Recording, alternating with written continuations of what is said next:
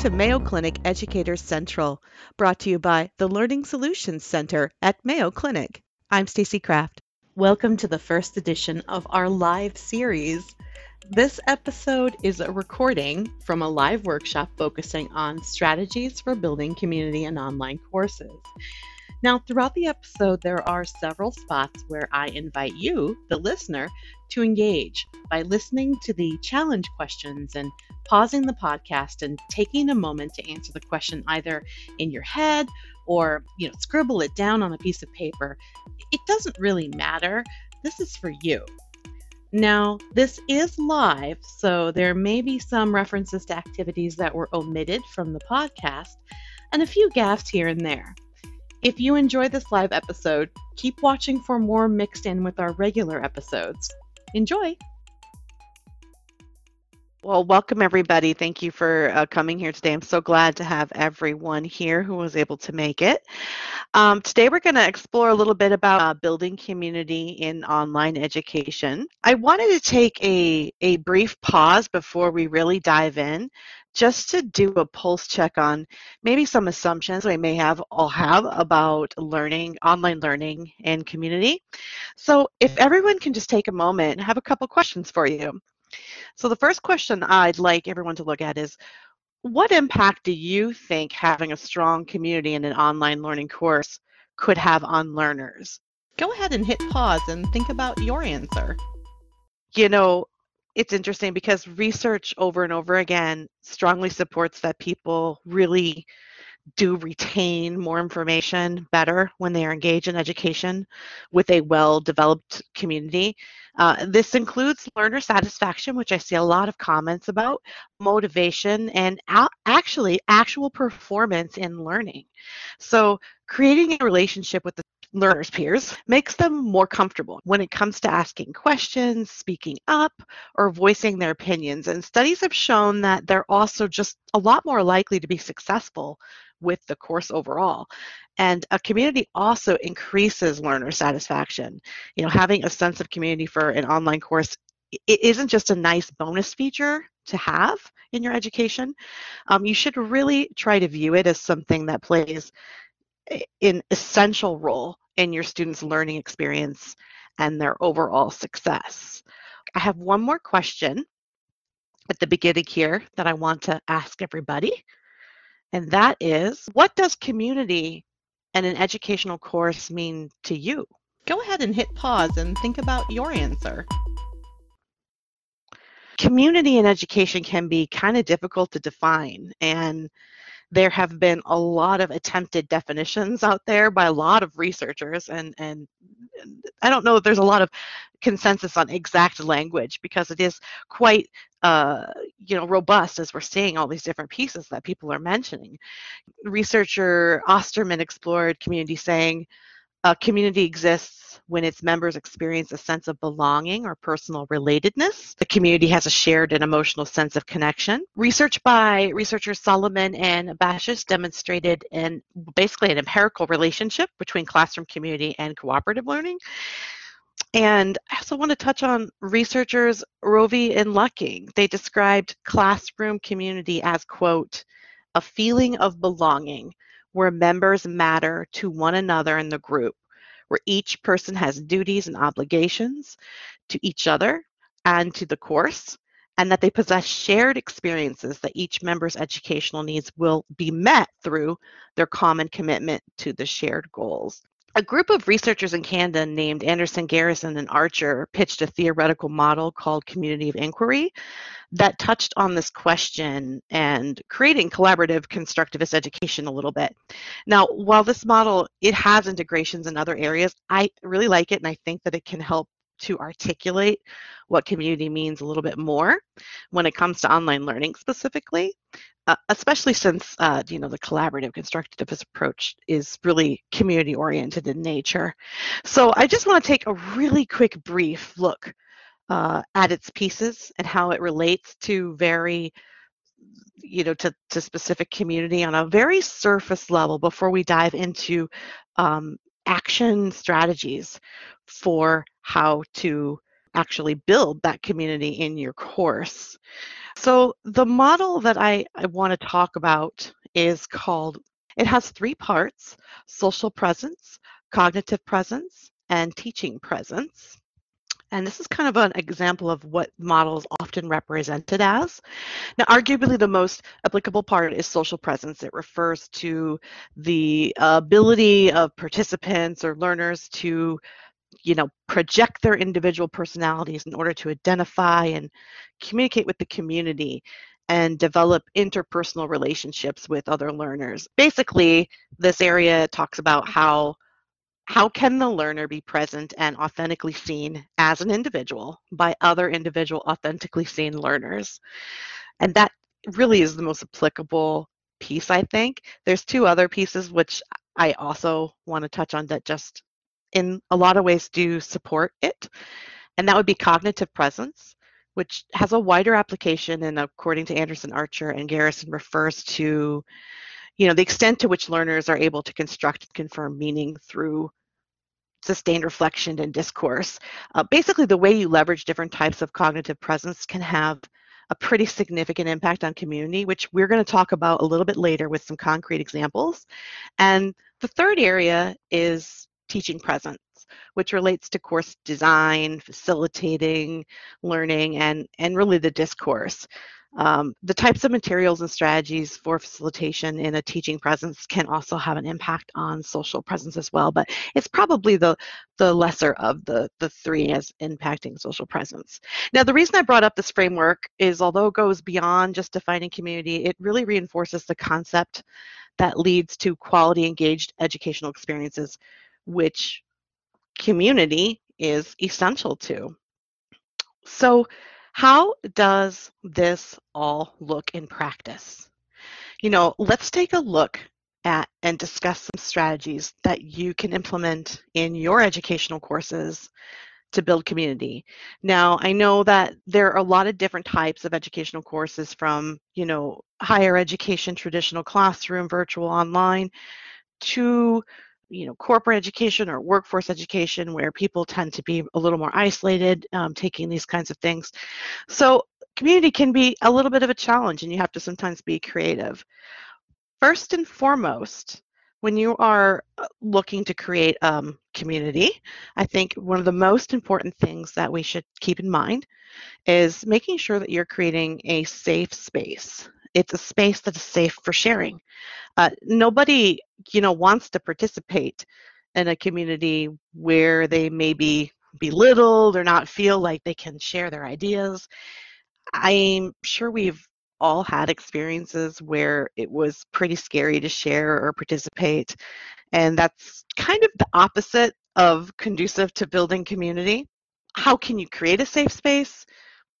Some ideas off the top of my head would be share rules at the beginning, maybe do some role modeling, and be ready to neutralize any arguments that may get out of hand. Does anyone have any other ideas for how they might share a safe space for learners? Go ahead and hit pause and think about your answer. So the second area that I want to talk about for building community is we'll try and meet in real time, basically, at some point. Synchronous meetings get learners interacting at the same time and can encourage community. Learners can get to know each other. A lot of was mentioned earlier in the safety area, getting to know each other. It helps people connect faces and names with each other and share information. If one time doesn't work, maybe you schedule a few sessions at different times so different people can connect. If you're doing a course that seems to kind of live in isolation, maybe part of the curriculum design is to add a follow-up, departmental meeting. A variety of ways to have some kind of synchronous event that connects to that learning, so people know that they're not alone and they have a chance to talk to each other. The next one that I think is super important is to nurture that social presence that we talked about earlier. And we mentioned that with the community of inquiry as being the big piece. This gives learners a chance to, introduce themselves and meet other learners. And now make sure to design a reason for people to visit social group areas more than once, rather than just like, here's my factoid and then I'm gone. So that it will just improve your chances of helping that actually facilitate your community. You can ask learners to, film a short introductory video, introduce themselves on a discussion board, maybe go to a social media group like Yammer and talk a little bit, or contribute to some kind of group slide deck or project. There are some models out there that really dig into what I mean and what it means to have fully realized social presence. And it's pretty in depth, so I'm not going to go into it here. But if you are interested in learning more, I really recommend this article written by Amy Garrett Dickers, Amy Whiteside, and Somer Lewis called Get Present, Build Community, and Connectives Online, to see a little bit more about all of the very specific elements if you're interested in that fully realized social presence in your course. But with that said, I wanted to take another pause here and ask everybody, because social presence is huge and there's so many different ways to facilitate that, right? Does anyone have any other ideas or on how we could give a learner a chance to establish a social presence? Go ahead and hit pause and think about your answer. The next piece that I want to talk about is just, you want to try to help learners share information and create opportunities for them to do it. So community-driven content can, draw people in, as they can help contribute and kind of see what others have added. So, if you can, you might consider creating a place for learners to add materials like a wiki, a site, a forum, or even just a general open community space for learners around a topic that makes sense. It could be a Yammer, it could be a discussion board. You may recall this sort of connects back to that cognitive presence aspect of the community of online inquiry that we talked about earlier. And that area, maybe it isn't applicable to everything, but it's just one idea that could work. Doing some of these in tandem can really increase your chances of building that solid community. Another way to nurture a collaborative cognitive presence is to build community by ensuring that all learners have access to some sort of collaborative learning activity. This requires students to basically work with each other and can really help reduce those feelings of isolation. It allows learners to experience opportunities to co-construct knowledge with each other, which research shows is really correlated with better learning outcomes overall. Scenarios, maybe puzzle games, learners coming together to contribute to a larger project using technology like a voice thread, or maybe everybody's writing on a Slido slide or some kind of collaborative slide. Co-blogging could be an idea.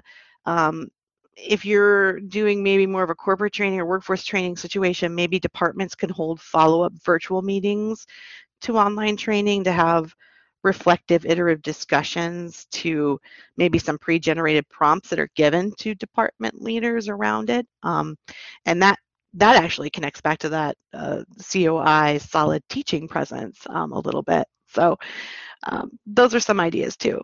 All these together, fantastic. Okay, so the next one that I wanted to talk about is humanize your course through educator presence. Sometimes that gets forgotten. It's important for instructors to present themselves as real people, or for a course to have a real person connected to it, so it isn't just this robot course. And also design a course that involves opportunities for students to do the same thing. This is something that was pointed out in the author of Best Practices for Teaching with Emerging Technologies.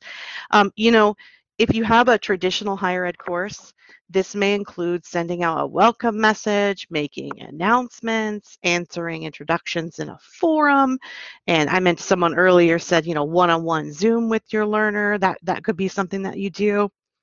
And generally giving timely feedback throughout the course. But even in corporate training sessions, or connecting with education with a real person via like a video message or a follow-up session, like that can be really impactful in making the learners feel that they are part of a community and connected with real human beings behind the education. Okay, so the next one that I wanted to talk about is use simple gamification. And specifically, I say simple because I'm thinking in the form of badges or achievements, or a leaderboard of sorts that can connect learners. So this is going to give learners a sense of community by letting them see what everyone else is doing. It also can help facilitate even in the instructor and the learners knowing how far along each other are or the learners are and where they're at with the program.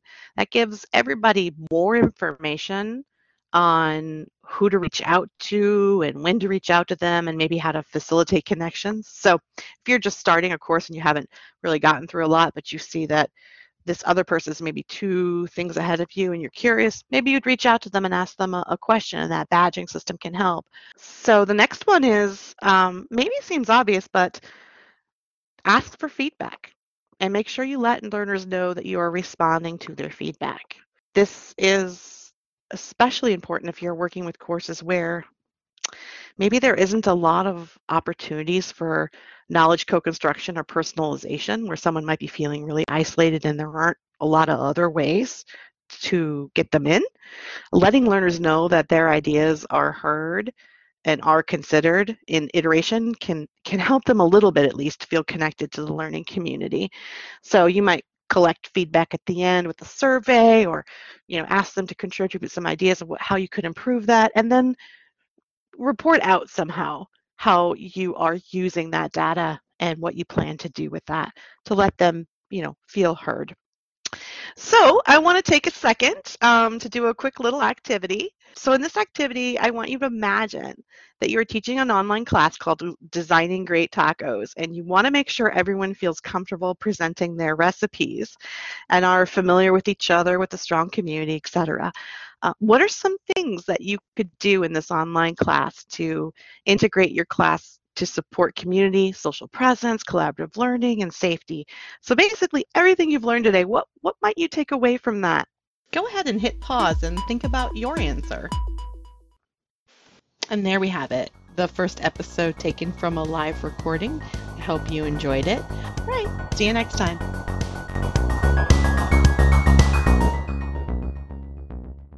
If you have any ideas for topics, would like to be a guest, or want to reach out to us, send us an email at edufi@mayo.edu.